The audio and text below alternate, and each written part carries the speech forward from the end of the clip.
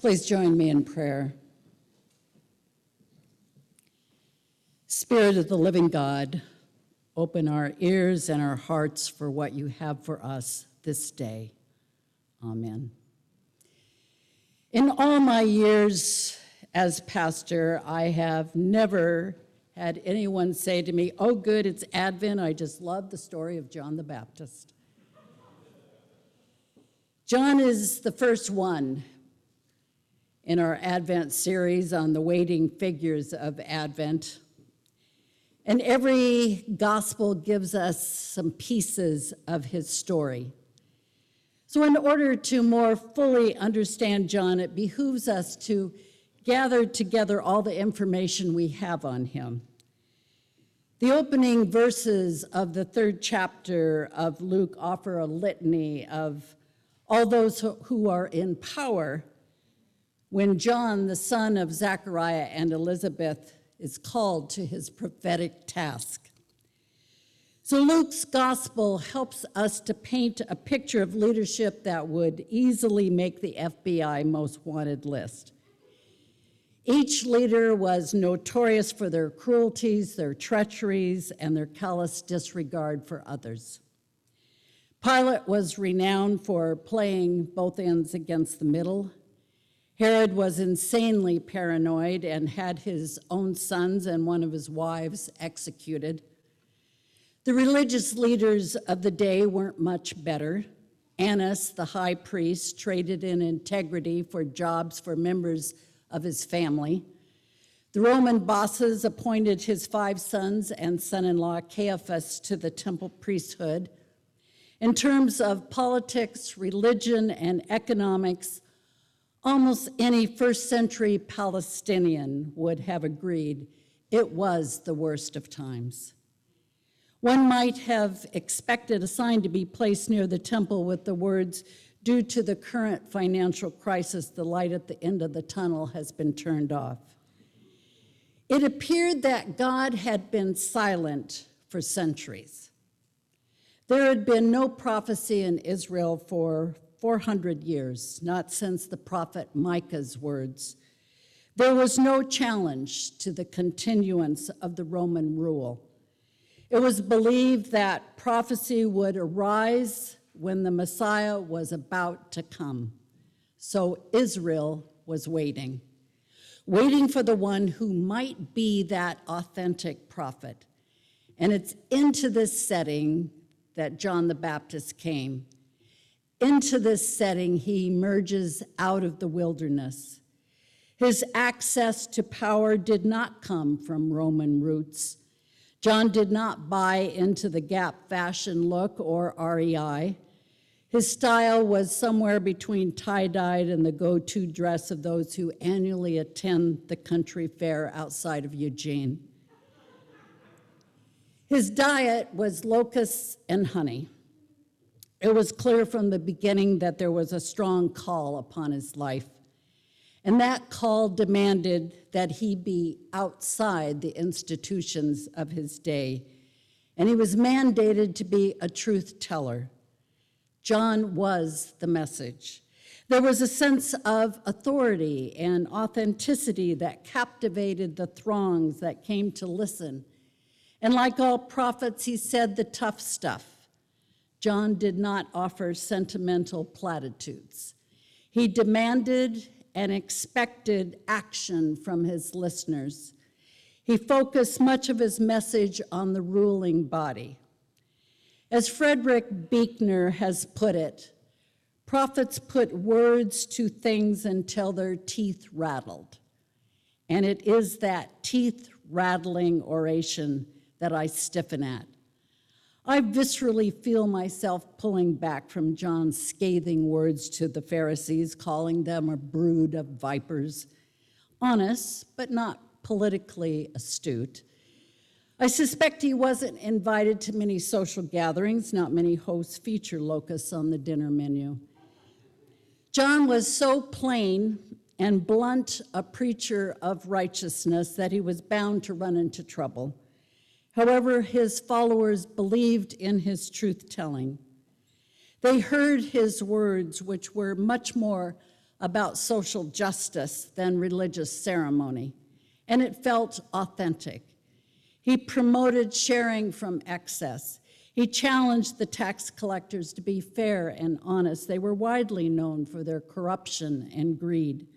And he addressed the soldiers, warning them about their greed, about positions of power.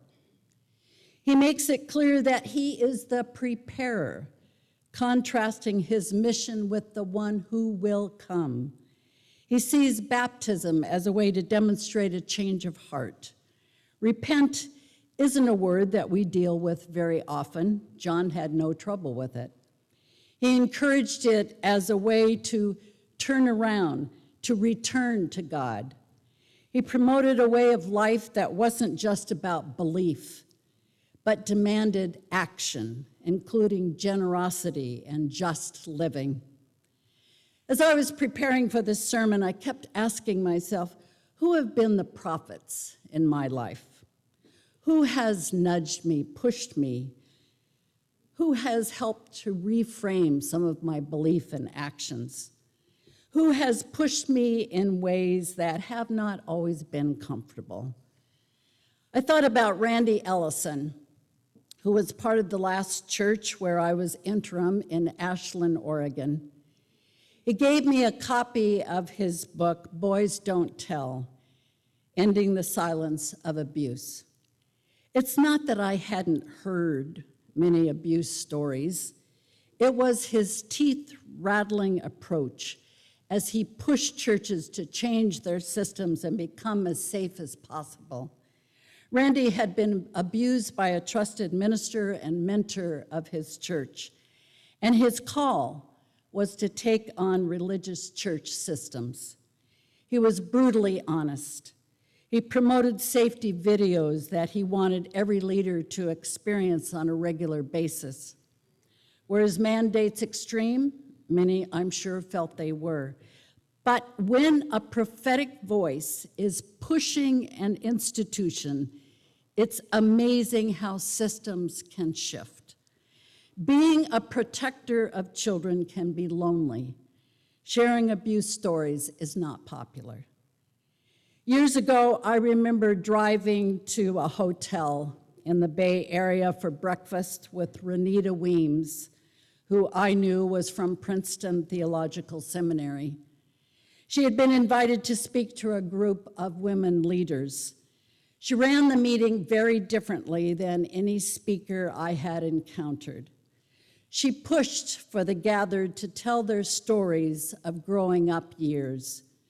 As a white woman, I was in the minority, gathered around tables with women of color. The most common story began, I lived behind the big house. And I still remember the pain of hearing, I played with Patty from the big house unless her white friends were visiting, and then I wasn't allowed to play with her. The gift of Renita Weems was the ability to enable the pain of racism to be named and felt within women of faith gatherings. She became ordained amidst the jeers and smirks of family and friends and male clergy. Years later, she became the first African-American woman to earn a PhD in Old Testament studies. She chose the path of writing as a way to have a prophetic voice heard rather than endure the battle of seeking to be allowed to be a church pastor. Her prophetic voice has opened the doors for conversation that promotes listening to one another, and she has pushed hard to widen the tent to include different kinds of people. And those conversations are hard work. Her voice has been used to push and prod churches to become more relevant. Every one of her books and speaking has pushed me. She shoved me to see some of my own blindness towards racism. And it is rarely comfortable to have one's eyes open and deal with the internal shifts that need to be made. The latest prophetic voice in my life has been Sarah Augustine, a Pueblo author of The Land Is Not Empty. For weeks, we read the book together in our class downstairs and on Zoom, and each week I got a bit more squirmy as I was pushed and prodded by her writings. Sarah's book unpacked the harm of the doctrine of discovery, a set of laws rooted in the 15th century that gave Christian governments the moral and legal right to seize lands they discovered, despite the fact that those lands were being populated by indigenous peoples. A painful part of this awakening for me is that those laws were legitimized by the church and justified by a misreading of Scripture. I'm sure I'm not alone in my discomfort as I wrestle with her truth-telling, and I suspect that her Seattle Mennonite Church have had some teeth-rattling kinds of discussions as she has sought to open the eyes of her own Mennonite faith community and their role in farming new land. Her book brought about a new level of discussion at our family's Thanksgiving. I've been pondering our 100th anniversary, which we will be celebrating next year. And as much as I appreciate reviews of past eras and as much as I enjoy the stories of various leaders, and as much as I enjoy seeing old pictures and hear memories, what matters the most is what John the Baptist was all about. How are we living out our faith now? Yes, I was nervous about the staff interview with the anti-racism consulting team who are reviewing our church leaders' bulletins, website, budget, and theological statements. But when we risk having our eyes open, when we risk hearing truth-telling, we are pushed to make changes. We will be asked to look at our own lives and our own church's lives as we live out our call. Each week we have printed in our bulletin that we are striving to take seriously the challenge of the prophet Jeremiah to seek the peace of the city.